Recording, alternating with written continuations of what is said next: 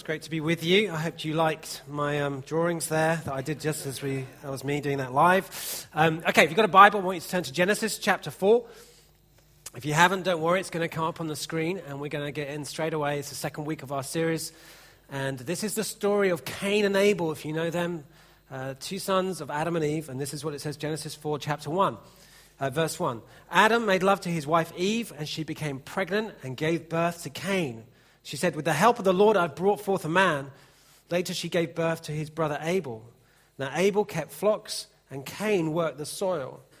In the course of time, Cain brought some of the fruits of the soil as an offering to the Lord, and Abel also brought an offering, fat portions from some of the firstborn of his flock. The Lord looked with favor on Abel and his offering, but on Cain and his offering he did not look with favor. So Cain was very angry, and his face was downcast. Then the Lord said to Cain, "Why are you angry? Why is your face downcast? If you do what is right, will you not be accepted? But if you do not do what is right, sin is crouching at your door. It desires to have you, but you must rule over it." Verse 8. Now Cain said to his brother Abel, "Let's go out to the field." And while they were in the field, Cain attacked his brother Abel and killed him. And then the Lord said to Cain, "Where is your brother Abel?"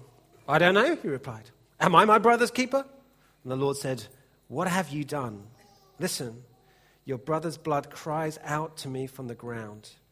Now you are under a curse and driven from the ground, which opened its mouth to receive your brother's blood from your hand. When you work the ground, it will no longer yield its crops for you. You will be a restless wanderer on the earth."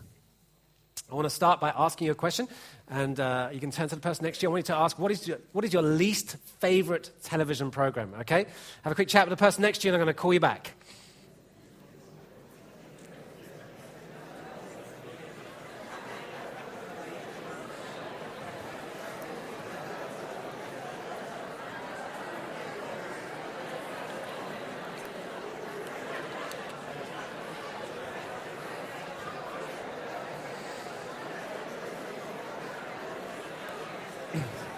Okay, you can come back to me. Okay, you can come back. Now, I'll let you in on which is my least favorite, okay? This is the television program that if I switch on the TV and it's on, I'm like, oh, no. That program is EastEnders, okay? Not a big fan, sorry. Some of you, I don't know if that's like you agree with me or you love EastEnders. I don't know what that was, okay? Now, listen, if you love EastEnders, sorry. If you're from the East End, I'm really sorry. But EastEnders makes me think that the East End of London is a completely miserable place to live, right? It looks savagely awful, doesn't it? It's like everybody's miserable. They're always arguing. This person's getting together with this person. They shouldn't be together. Whenever they go out, everybody slams the door. Everybody's flogging second-hand stuff to everybody else. That's what they do in the East End. They're all down the market, apparently, all of them, or selling second-hand cars. I don't know. If that's the East End of London, I don't know. But that's what it looks like to me.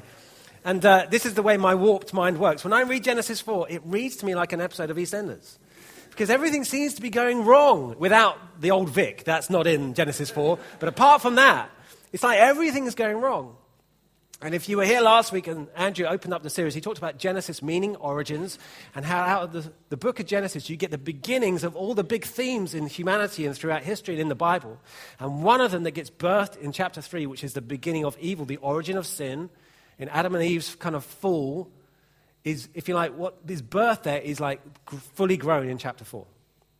Yeah? That's what you see in chapter 4. And on one level, that is what chapter 4 is about. It is a demonstration and a warning to us, if you like, of what happens to our lives when it is corrupted and held by sin. That sin is both powerful and deceptive at the same time. Okay, now let's look at verse 6 together. This really illustrates it, I think.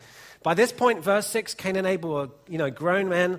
One of them works the land, one of them looks after animals. They both bring a sacrifice to God, and God is happy with Abel's sacrifice, but not seemingly happy with Cain's. And Cain is angry. He's angry with his life. He's angry at Abel. And he's angry at God, okay?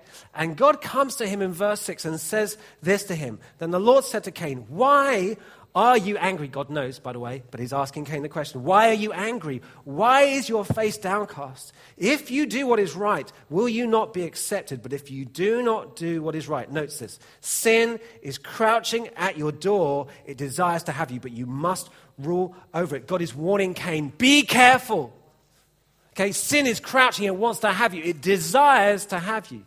Now, that phrase, it desires, has family history for them.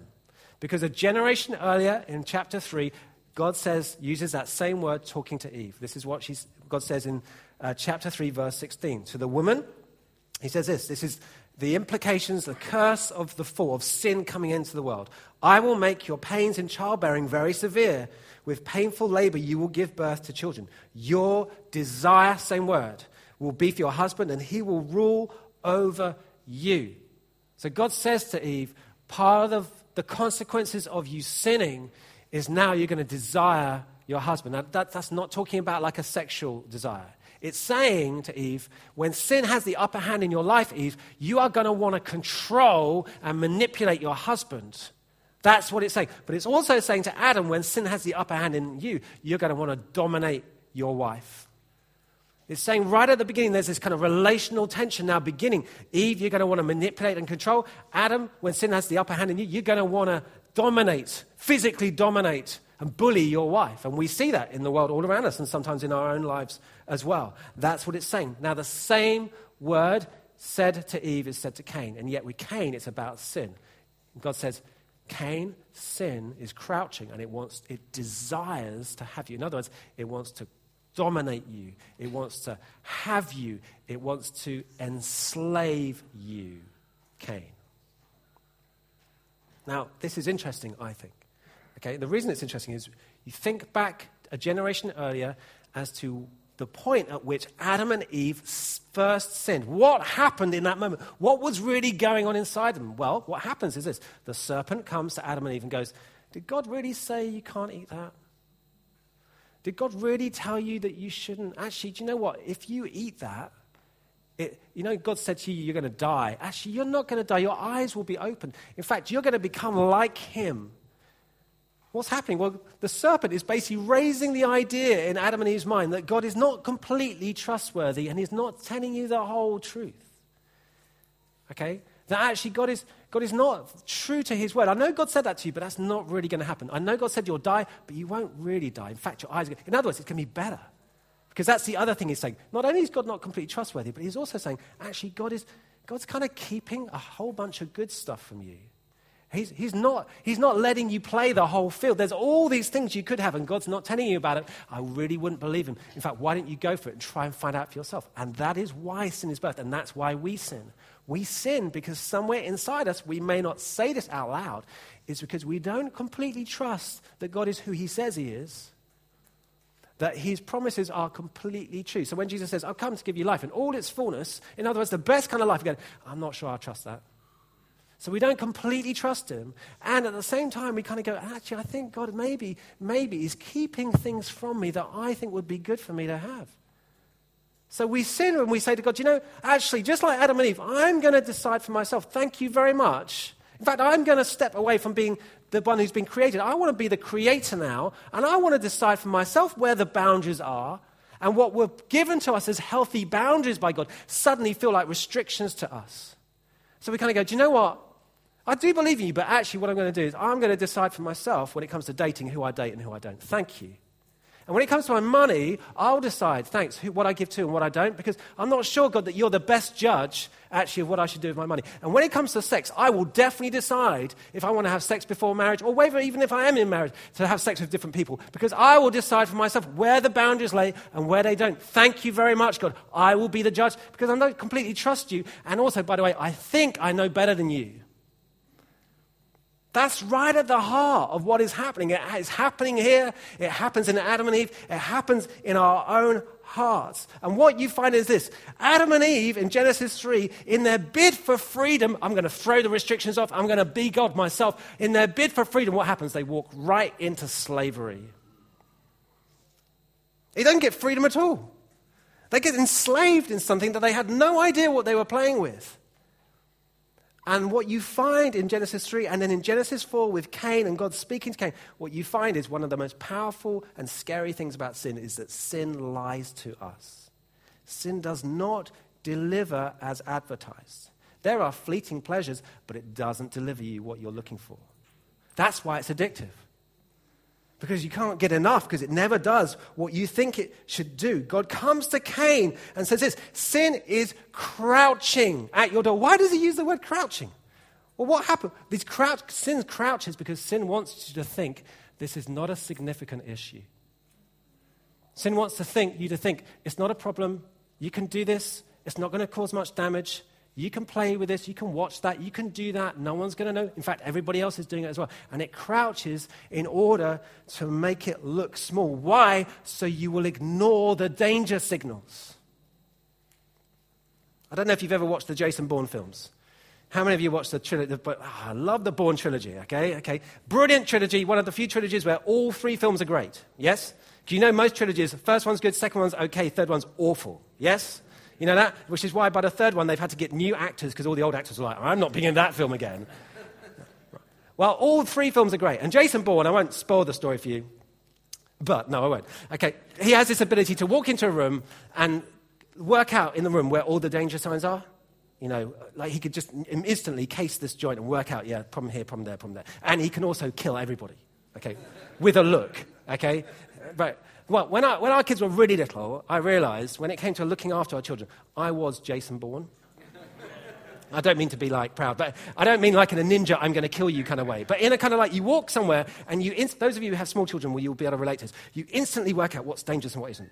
So I remember being at a barbecue, we're in the garden, and I'm instantly realized I'm going, shed door's open, that looks dangerous. That gate door's open, I don't know, there's a road out there. The pond doesn't have a cover, the barbecue's hot. There's a 4-year-old with a cricket bat chasing around after my kids, and their parents are not taking responsibility. There's a dodgy-looking man by the patio doors, and you just instantly work out where all the danger, you do. This is what you do, you're just alert, okay? Amazingly how, when it comes to our own heart, how unalert we can be. And God comes to Cain and he goes, wake up, Cain! It's like sin is crouching. It's not instant, it's crouching. And it wants to have you. And sometimes God speaks to us. Even in the midst of moments like this, you'll know God is speaking to you because God is saying, wake up. In the story of Jonah who runs away from God, do you know when he gets on a boat, doesn't he? If you know the story, he runs away. Do you know what he does as soon as he gets on the boat? He falls asleep, doesn't he? That is what happens sometimes in our lives. We become completely numb to what we're doing and playing with. It's as if we are asleep. And then one day, sometimes when it is too late in the process, we wake up and we realize, what was I doing? Why was I flirting with that person at work? Why was I getting involved with that guy or that girl? What was I doing? Why was I taking this money that wasn't mine? And what was I doing? And suddenly you wake up. And God's coming to Cain and he's going, wake up, Cain, don't play with fire. We have a dog, she's a Cocker Spaniel. If you know Cocker Spaniels, they're not renowned for being guard dogs. Okay, if anybody came into burgled our house, she'd like, come in, help yourself. That's basically be our dog, okay? Now, if my dog was in your kitchen one day and you came down in the morning, you came down into your kitchen and my dog is crouching in your kitchen, you'd be thinking, well, first of all, you'd probably be thinking, what is Phil's dog doing in my kitchen? And then you probably think, because he took her for a walk and she just ran off again. But she's in your kitchen. If you see her crouching, you're not going to be worried because she's a Cocker Spaniel, right? She's not going to hurt anybody.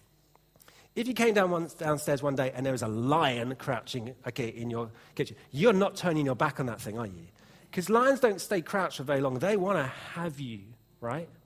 Well, sin is like a lion in our hearts that wants to keep telling you it's just a Cocker Spaniel. I'm not a big issue. I'm not a problem. This isn't going to do any problem. Everybody's doing this. It's totally fine. And yet what you find is sin by nature wants to have you. It wants to master you. It wants to control you. It wants to ensnare you. It's a problem. And God is coming to Cain and saying, it wants to spring. Careful, Cain, be careful, be careful, be careful. And sin is the issue which is at the heart of the difference between Cain and Abel's sacrifice. If you read that passage again, I don't know what you thought when we read it But when I read that through, I think it seems so unfair.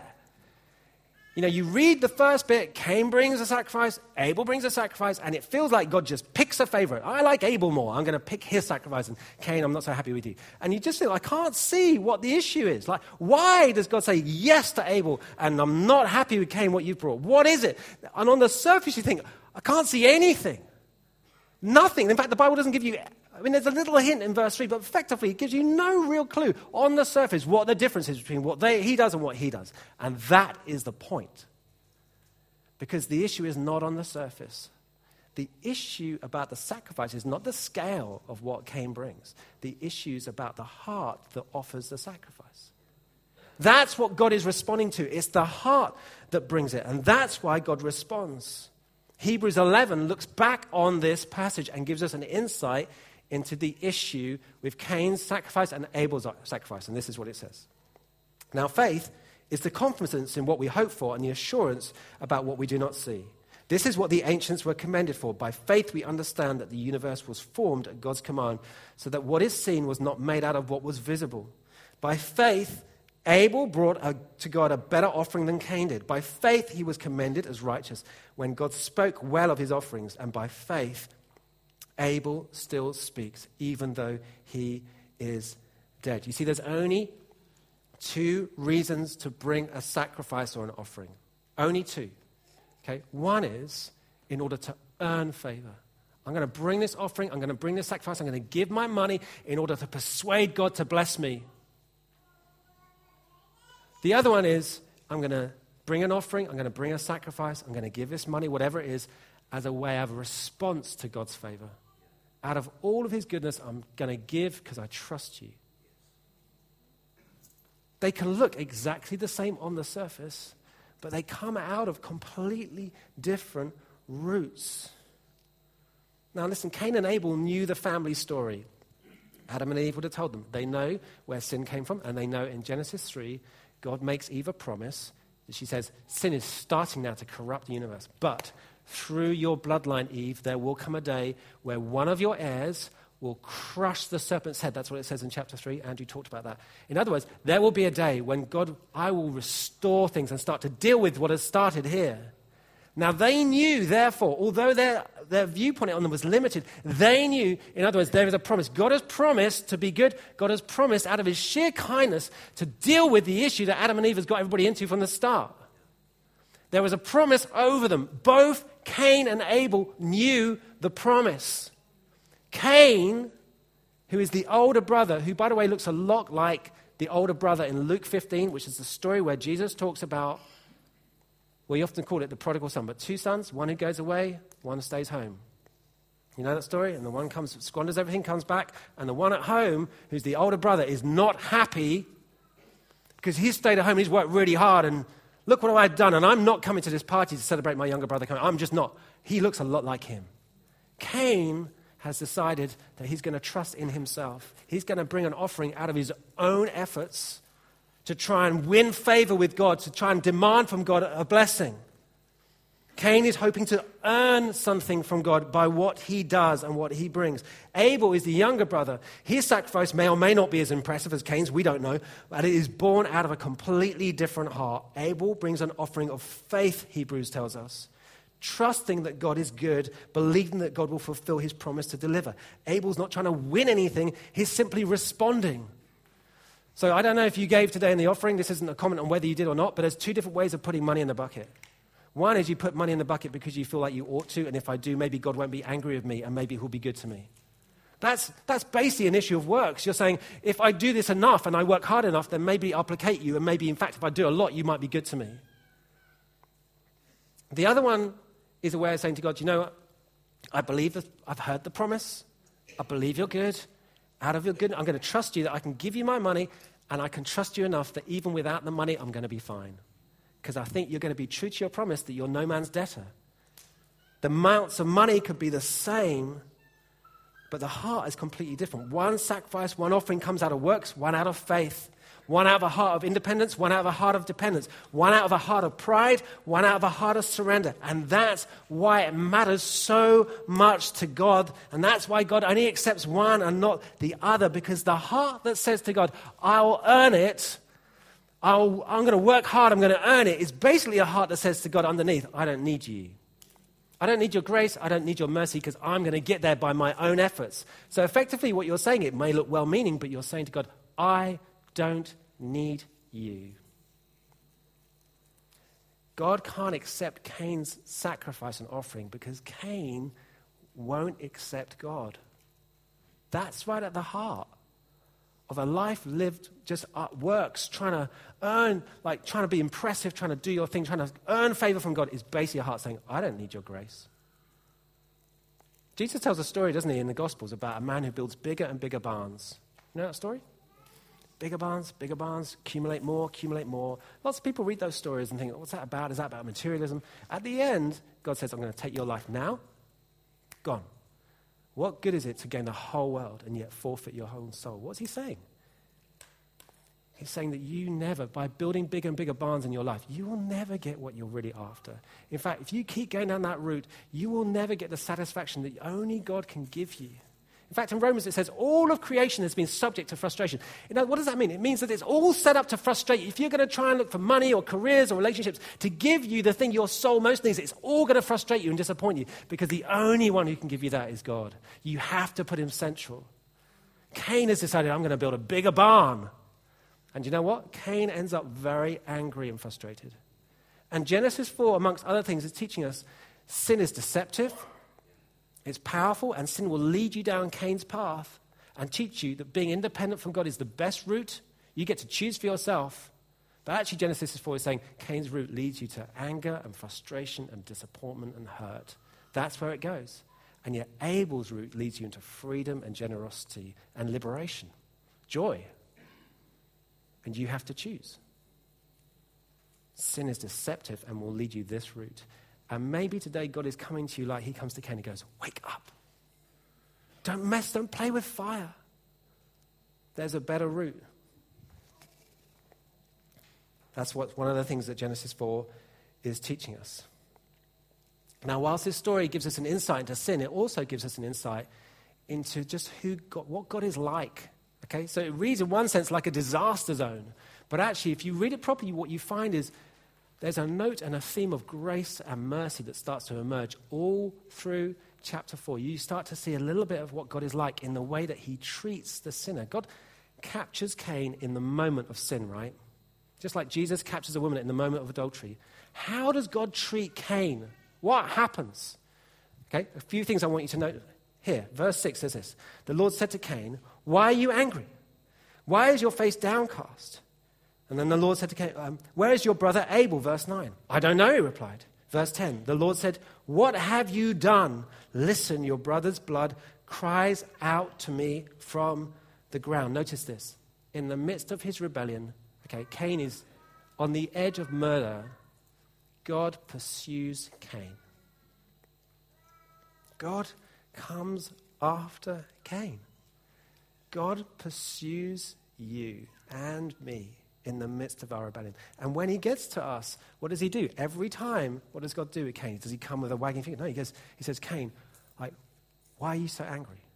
Why is your face so downcast? God comes asking gracious questions. Where are you? Then Cain murders Abel, and then God comes to Cain again and says, where's your brother? He comes to ask another. God knows exactly where Abel is. But he comes asking questions, just like Genesis 3. Cain and Abel's dad, Adam, God comes in the garden, having Adam and Eve sinned. What does God do? Asks a question. Adam, where are you?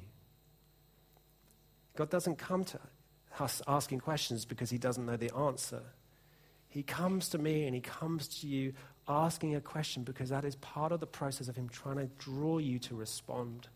He's like, I want to give Cain a chance to respond, to reveal what he is, to take responsibility, to put his hand up, to walk into the light. Adam stepped out of the sin, stepped into the light. That's what God is doing. Where are you? Where's your heart? He wants to give us a chance to respond. Maybe today you sense God is asking you a question. Where are you? You may physically be sitting in here, but your heart might be a long way away, and God comes to you and goes, where are you? Where are you? I know you. This is not what I called you to. This is not the life I called you to. In that relationship, dealing in that way, the way you're living, that's not what I called you for. And God comes to you, wants to call you out. Yeah? He's like, where are you, Cain? What's going on with Abel? What's happening? God questions us because he's graciously handling us. In fact, when you read the story on, what you realize, God is merciful even to Cain when he doesn't repent. So you read the story on, Cain doesn't repent for killing his brother. He's not happy about the implications. So God says to Cain, you're going to have to leave. The soil's not going to kind of give you what you want, but you have to go. And Cain's really unhappy, but he's not remorseful. He doesn't repent. But God says to Cain, you can go, but I will still protect you. And God marks Cain as he goes. You know, even in his rebellion, even after murder, even after God has graciously come after him 2 times, the 3rd time God said, I'm going to send you, but I'm still going to mark you and I'm going to protect you. I felt as I prepared this message that God wanted me to say to some of you who maybe your parents with older kids, okay? And some of your kids, even this week, they are hurting you with the decisions they're making about how they live their life. And they may have known the Lord or experienced Jesus at some point in their life, but basically they've gone. And I felt God wanted to say to you that he has marked them. That he's marked them. And I think when you're in that situation, your desire is to kind of like keep warning them and keep telling them they're doing the wrong thing and keep like wagging the finger. And I felt God say to them, I want you to know, I've marked them, I'll protect them. Your job is to love them. God marks Cain. God loves Cain. God is merciful to Cain. But God cannot accept Cain in that situation. That's the other thing you see about God. You see this incredible note of mercy and grace, but you also see this theme of justice emerging, that God is not just a God of mercy, he's a God of justice. Cain doesn't repent. God has to send Cain away. Adam and Eve fall. God has to say, you have to leave. Verse 10 says this. God comes to Cain. Cain, what have you done? And then it says this. Listen, your brother's blood cries out to me from the ground. See, there's going to be another day coming one day when someone's blood cries out in a different way. But at this moment, he says, Abel's blood cries out from the ground. In other words, God's saying, I cannot ignore the cry of the injustice of what's happened. Something has happened, God said, and I cannot ignore it. I'm a God of justice. I hear it. It cries out to me. What has happened, Cain? I hear it. And what you're hearing and you're seeing is that God is a God of mercy and a God of justice. That somebody has to be responsible, in other words. Justice has to be dealt out for that act and any other act. There must be a penalty. And what you realize as you read chapter 4 and you take the layers off, you realize this whole chapter is like a picture of our situation after sin enters the world in chapter 3 and before the cross in the New Testament when Jesus comes. It's a picture because what we have is we have sin that's crouching and enslaving us. And yet at the same time in our slavery to sin and our bid for freedom we find slavery. Yet God comes after us in his mercy and wants to win us. But the problem is that God also has to resolve the issue of his justice. There must be a penalty for the sin that's been committed. And we need freeing from the kind of addictive power of sin. And you think, well, how does God's grace and his mercy and his justice meet? How will this happen? How will the issue of sin be resolved? Because the problem with chapter 4 is this. Chapter 3, there's a promise, through your heir, Eve, will come the deliverer. Okay? Chapter 3, there's going to be a promise. Through your heir, there'll be a deliverer who crushes the serpent's head. Well, as far as Eve is concerned, that's all died. Her firstborn, Cain, has had to go. He's a murderer. He's left. He's been sent away by God. Her secondborn, Abel, who you thought maybe he's the one through his line, maybe through her secondborn's been murdered by her first. So as far as she is concerned, the dream has died. Sometimes we get in situations, don't we, where we find in a season of our life, it's like the dream has totally died. What we felt God had promised to us about, we look at our situations and we just think it's just gone. I cannot see how God can do what he says in Romans 8 and somehow work things together for good. I don't see any good in this. It's like it's just died. It's just dark. And then you read the end of chapter 4 in Genesis, and you see the birthing of hope. This is what it says at the end of chapter 4. Adam made love to Eve, his wife again, and she gave birth to a son and named him Seth. And at that time, people began to call on the name of the Lord. You see, for Eve, everything had died, and yet through Seth now hope is birthed, because it's through Seth that the bloodline will lead to Jesus. There's a phrase in the middle of Psalm 112, which I love, where it says, even in the darkness, the light dawns for the upright. It's just, you need to read the whole psalm. It's just a fabulous psalm. Even in the darkness, the light dawns for the upright. Even when it's like everything's gone, somehow God is going to be true to this promise. I'm going to hold on. Sometimes that's where we have to be in our lives. It's literally like, God, I don't know how, but I am holding on. I'm going to hold on because I believe you are who you say you are, and therefore, and I am who I think I am, and therefore I can't see how this is going to work out, but I am holding on. Eve has to hold on. How does sin get dealt with? How does the power of sin get broken and the penalty paid? How does God's mercy and justice meet? Where does it meet? It meets in Jesus on the cross. What's promised in Genesis 3 is fulfilled in Jesus at the cross. That's where love and mercy and justice meet, where sin is broken and the addictive slavery and power of sin is broken. Hebrews 12 says this: you have come to God, the judge of all, to the Spirit of the righteous made perfect.